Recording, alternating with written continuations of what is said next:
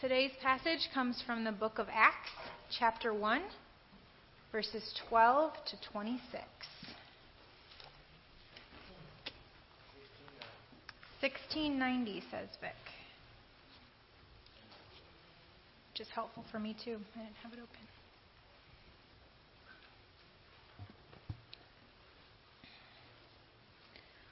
So if you remember last week, Pastor Gina preached on the ascension of Jesus into heaven. Jesus had risen up into heaven, and he had asked his disciples to wait, to not leave Jerusalem until they had received the Holy Spirit from the Father. And so here we start at the Mount of Olives. Then the apostles returned to Jerusalem from the hill called the Mount of Olives, a Sabbath day's walk from the city. When they arrived, they went upstairs to the room where they were staying.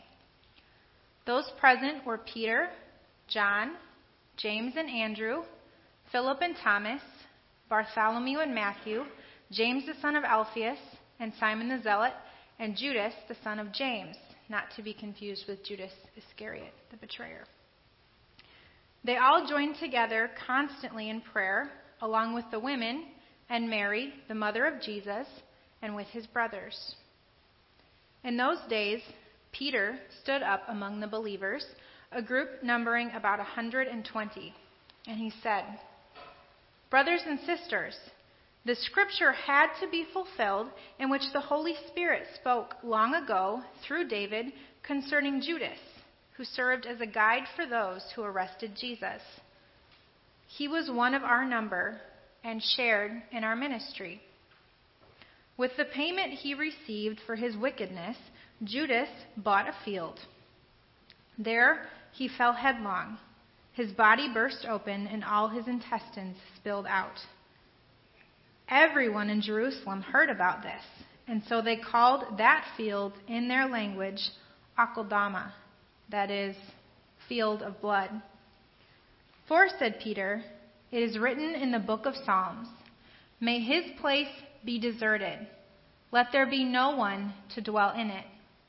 And may another take his place of leadership. Therefore, it is necessary to choose one of the men who have been with us the whole time the Lord Jesus was living among us, beginning from John's baptism to the time when Jesus was taken up from us. For one of these must become a witness with us of his resurrection." So they nominated 2 men, Joseph, called Barsabas, also known as Justus, and Matthias.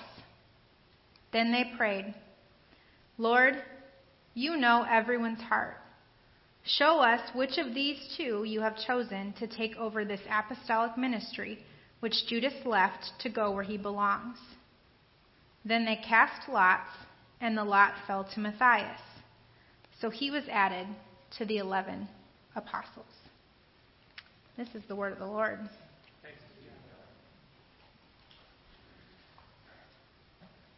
Leadership.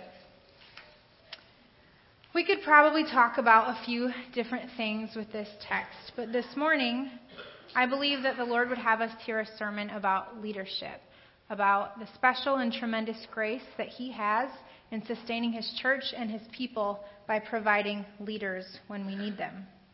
And so, to start, I want to begin by telling a story of this man. So this is Major Richard Winters, and Major Winters was a paratrooper during World War II.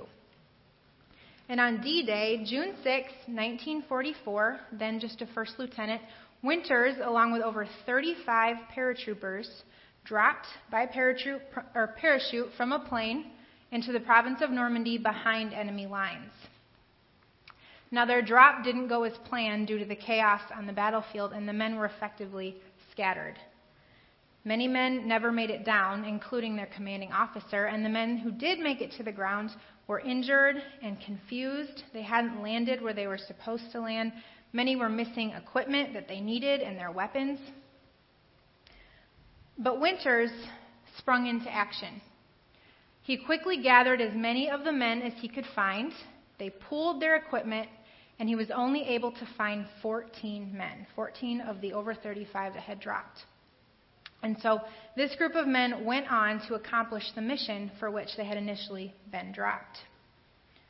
Within a few hours, this small group of men took on over 50 German troops to secure a super important part in the battlefield. My husband could explain this much better than I could, but basically it was held by over 4 German howitzer guns that were pointed at the beaches, shooting down Allied forces coming in off the beach. So you've got 14 men that take over 50 German troops to secure this plot of land on the battlefield. Just tremendous. Leadership. What would have happened if Major Winters hadn't become a leader in that moment, if he hadn't risen up? Major Winters obviously eventually reached the rank of major, which meant that he led many men. He also led many men throughout World War II and in Korea. And when men were asked about Major Winters and his leadership, they said that they would follow Major Winters anywhere because he cared about his men more than he cared about himself. He was known to be a devout Christian man, and he led selflessly. He led humbly, he led consistently, and he was greatly loved and respected. Richard Winters understood the importance of godly, honest, servant leadership. Nothing happens without leaders to unite people with a purpose. Dr. John C. Maxwell, if you look at the quote up here, writes books on leadership. He's considered the authority on literature written for and about leaders, and he once said this, that everything rises and falls on leadership. And so if you think about the world, nothing really happens if people aren't united for a purpose under a leader, right? Everything happens because of leadership, which means that good leadership is so important in this world, especially Christian leadership. What makes Christian leadership different from regular leadership? How would you define regular or Christian leadership? An article published by Christianity Today stated that a leader is a person involved in a process of influencing and developing a group of people in order to accomplish a purpose by means of supernatural power, meaning from God.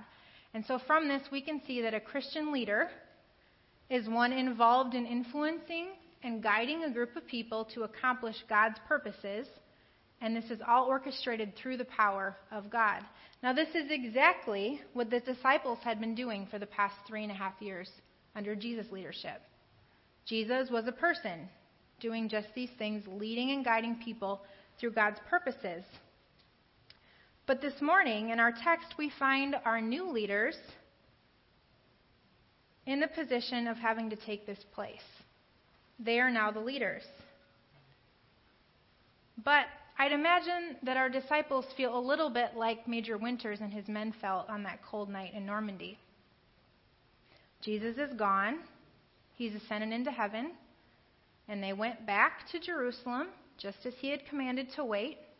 And they went up to the upper room. Now, this is the upper room where they'd been staying, where they'd experienced the Last Supper. This is where they had joined together as a family and learned and grown intimately together. And in this place, they look around and realize that there's an empty chair. Judas is gone. They're not complete. They're waiting. There's a vacancy, and they're not sure how to proceed. Now, this is the first time that the church has found itself with a vacancy, left without necessary leadership, but it's certainly not the last. The church has been around for a really long time. That means that eventually the disciples, the apostles, they passed away, and the Lord provided for other leaders to fill their spots. And that's gone on again and again and again. In today's world, pastors will stay at a church for X amount of time, and then they're called to go to a new place, and a vacancy is left.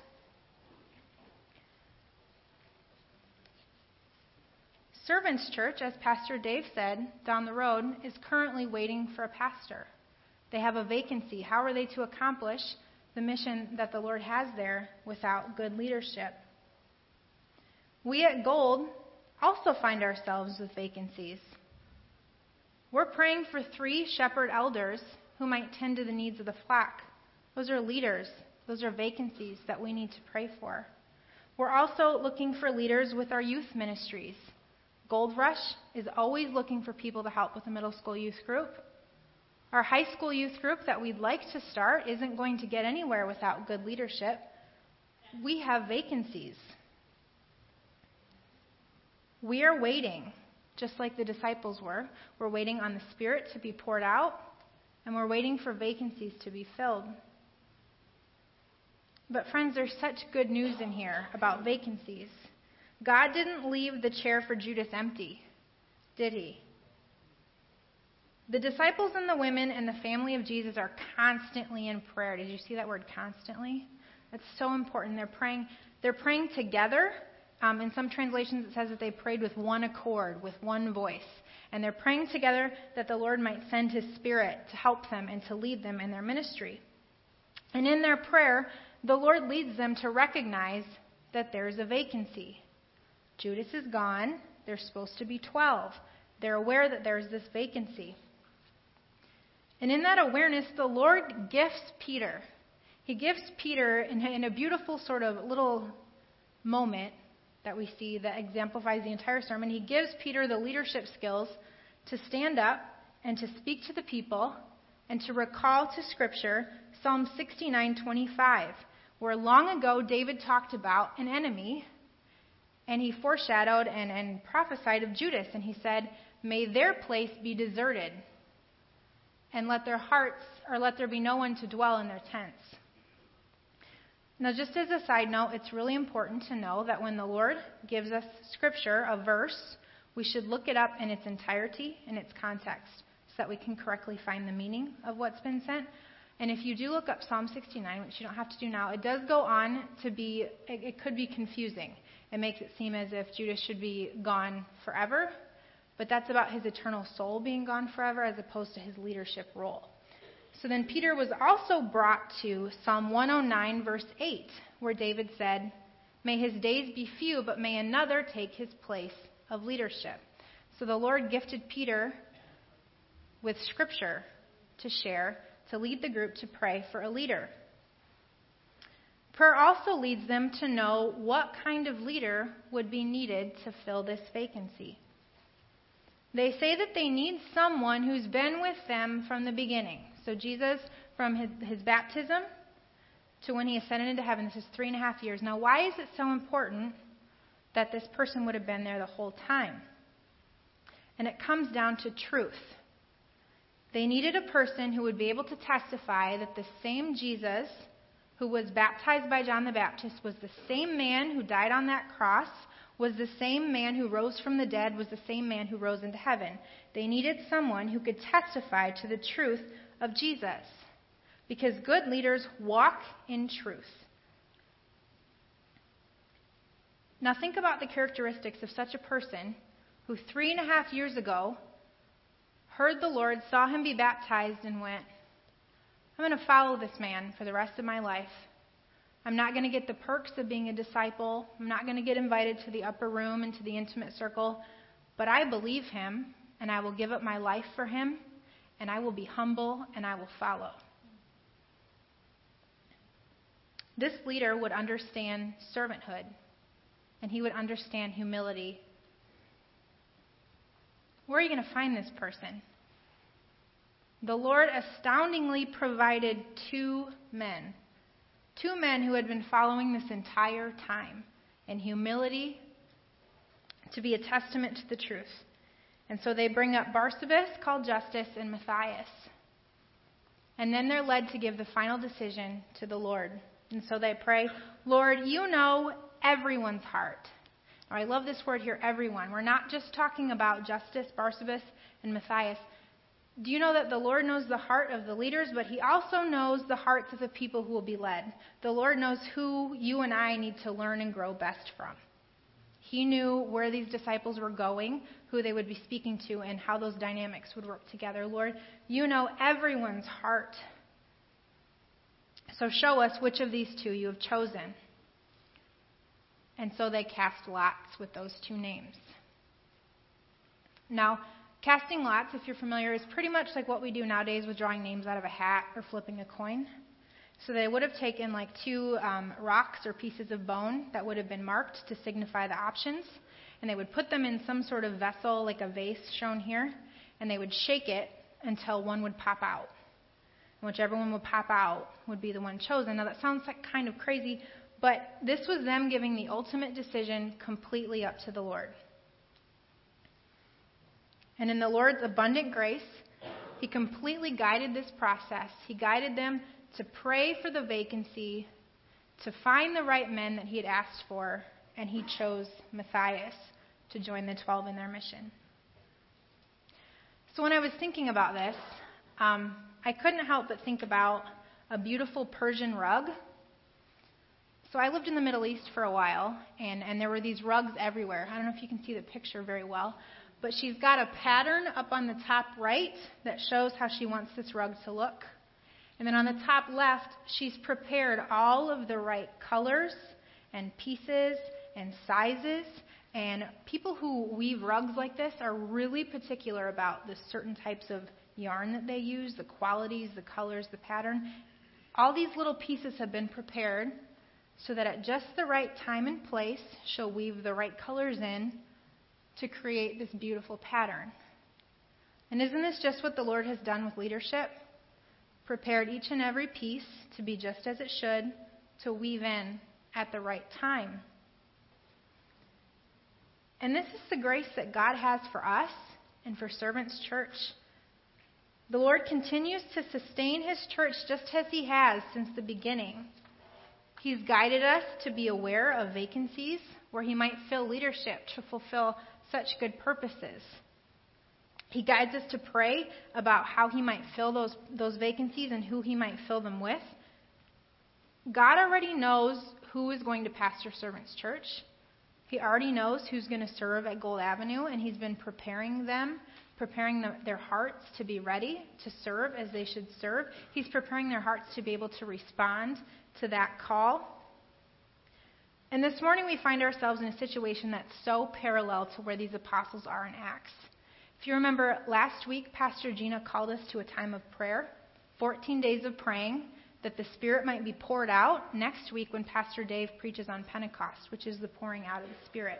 So like the disciples, we are waiting and praying and seeking for the Spirit. And like the disciples, we also have a vacancy in leadership. And so this morning, we have such an incredible opportunity to praise the Lord for His grace in already providing servant leadership here at Gold Avenue. And we also have the opportunity to help Him in filling vacancies that we see in ministry. We get to go to Him in prayer and pray for these people who might be coming to fill these roles, that He might fill them with the people that He has chosen. Good, honest, selfless, and servant leadership that walks in and by the truth of our Lord Jesus Christ is what the Lord has in store for His church and for His people. He's chosen them. He's gifted them just as He gifted Peter in that moment. He continues to gift them, and He's preparing and equipping them. And He's calling us to join in His purposes by praying for them. And this is the great news that the Lord has for us this morning. Will you pray with me? Heavenly Father, we rejoice in Your provision. Lord, we thank and praise You for the leaders that You have provided for us here at Gold Avenue, for the gifts that You give to equip people, Lord, to lead. Specifically this morning, we lift up Servants Church, Lord, and ask that You might just encourage them, Lord, that You have the right person chosen, that You don't leave Your church to drown, and that You've chosen leaders and are equipping them to come and serve at Servants Church. And so, Lord, we ask that You come quickly with that leadership, Lord, that You would bless them and that You would give them all they stand in need of. And, Lord, we also lift up Gold Avenue Church. We pray for those that You've chosen to stand as shepherding elders. Lord, would You prepare their hearts to be able to say, yes, Lord. Would You gift them as You would see fit so that they might serve here faithfully and selflessly. We pray the same for those who would volunteer for Gold Rush, for youth group, for nursery, Lord, that You would just fill those positions. And Lord, we thank You that You've given us the gift of prayer and that You promise to answer us.